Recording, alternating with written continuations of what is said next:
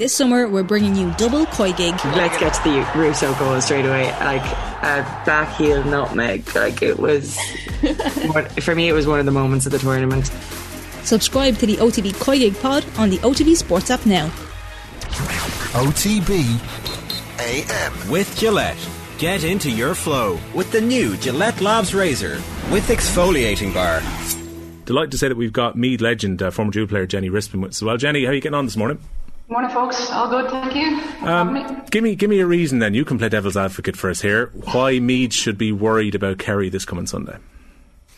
Yeah, look, first of all, I think everyone seems to be back in Meath at the moment, so Kerry would only be delighted with that. But yeah, look, Kerry have got where they are. It's great to see, again, a new team coming into the All-Ireland final again. You know, it's only healthy for the game, and it's only fantastic and creating a great buzz again within the LGFA championships. So Ashton covered a lot of the reasons there why Meath will possibly win, and Kerry have reasons to be optimistic as well. But so the well-hardened, well-battled team. So these teams, they're getting familiar with each other. I know last year's league campaign, I think Kerry beat Meath in the round game. And obviously then, Meath overturned them in the final in a completely different game. And it was probably a game where Meath really announced themselves as a force to be reckoned with.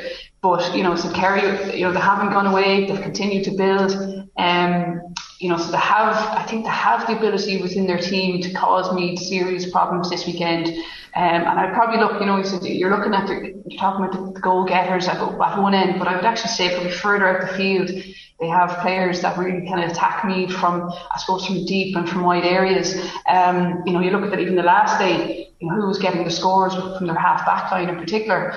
And looking at, Meath this year, it's probably from those areas that have caused them the most trouble. And I would say from the last day, those late runs, bursting runs through the defence, those gaps there to be found in that Meath defence when you move the ball quick enough. And even against Galway, they were trying to find space in the back door as well. So look, plenty of reasons for Kerry to be optimistic as well. I think it can only create a great atmosphere, a great game, and a great prospect, I think.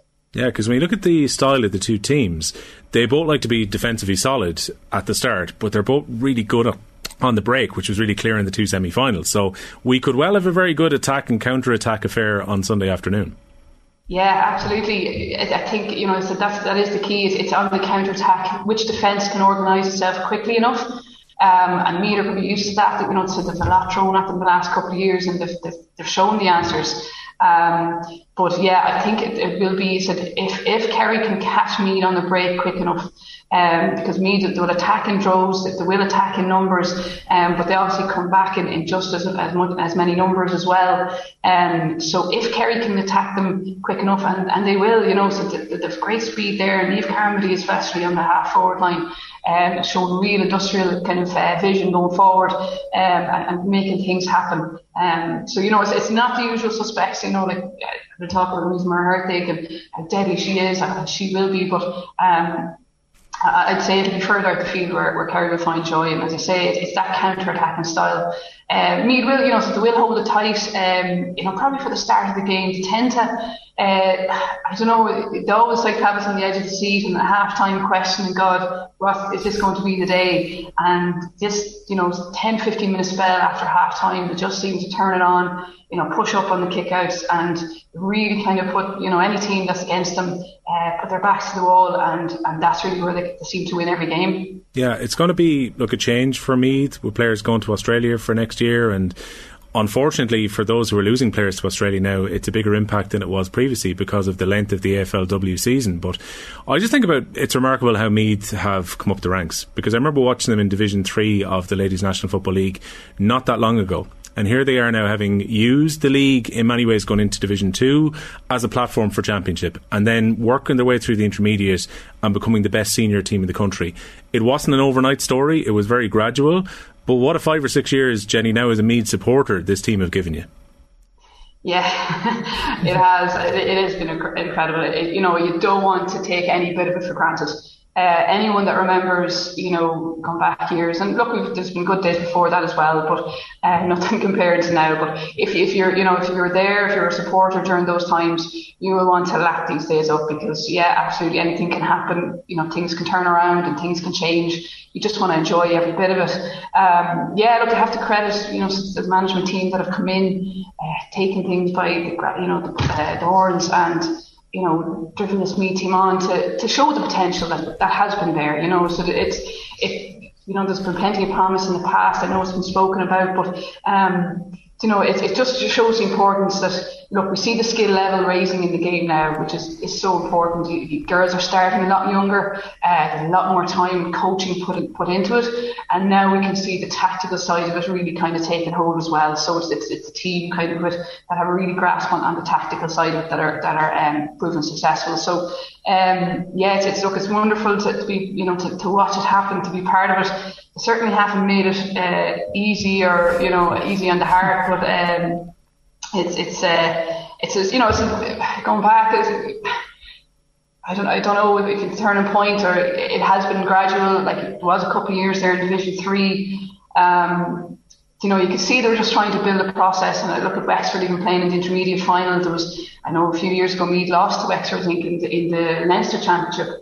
And there was a lot of stumbling blocks on the way for Meath. They had to kind of go back and readdress things. And even last year, the league coming up to Division 2, losing to Kerry, but so just whatever clicked last year, they got it right. What they've been working on. I sit here today, actually, only a few yards from Dungani pitch, and there's plenty of hours put in there, where it's just really kind of brought us to this point.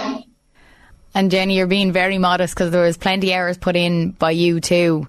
Bringing it back to, say, 2015, you were a player manager that year. You stepped in.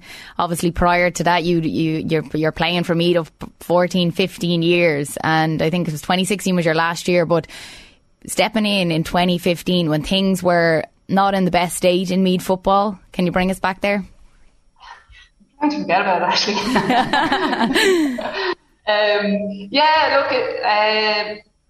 For me that year it was tough. I kind of struggled to get back fitness with a couple of injuries, and just the way the year panned out, I kind of had to take a bit of a break to kind of get myself fit again. And I got a phone call from the county board to see, look, what I see it out to the end of the year. Things happening, going well. There's a lot of players coming and going, and look, every team goes through a transition, and that can happen. Look, I can never say no too easily to when Meath come knocking. So, look, things couldn't have gone probably any worse for us at that time when I did step in. I think even it was actually this time of the year, it was the bank holiday weekend actually, that we were drawn to play Cork of all teams. I went down to watch Kerry. It could have been Kerry or Cork, and Cork actually lost that game. They lost to Kerry that year in the Munster Championship.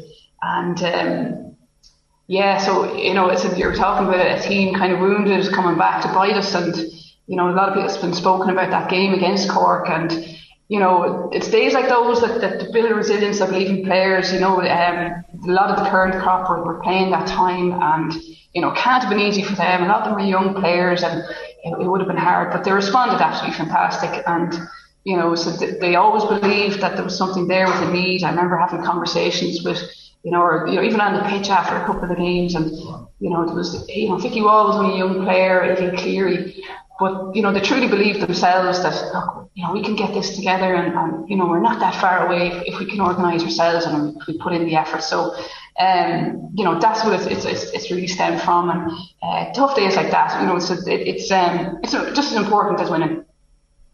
Not to take away from the occasion of the final at all, but just something that we've been debating over the last week or so in the office, particularly after the Camogie semi-finals from last weekend, where there was 3,500 at the two senior games.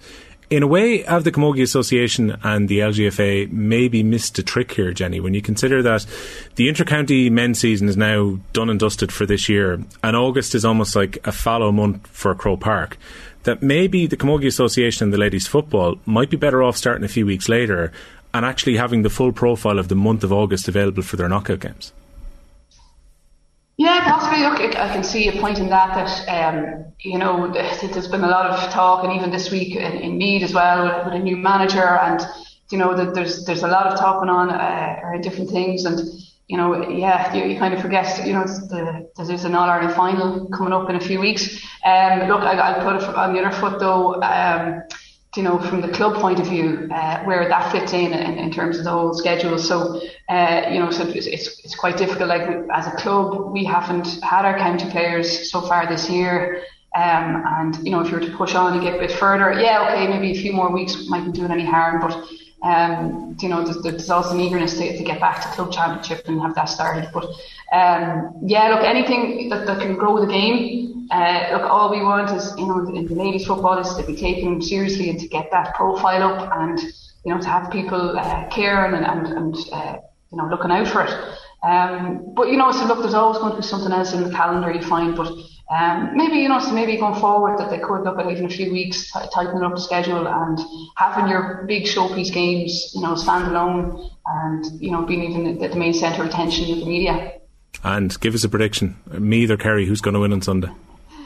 Meath, of course. I said at the start of the year, I can't see this Meath team being beaten. Whatever's been thrown at them, and the beautiful thing is, that the whole is greater than the sum of its parts, so you'll have sin bins, which could play a part again on Sunday. Things happen in a game, players get injured, but they've just been rock solid the whole way through. They're not going to concede a whole lot. Kerry, might rely on their goals the last few games. Meath they've conceded maybe one or two the whole championship. They haven't been out-goaled, I think, in any team apart from the last game.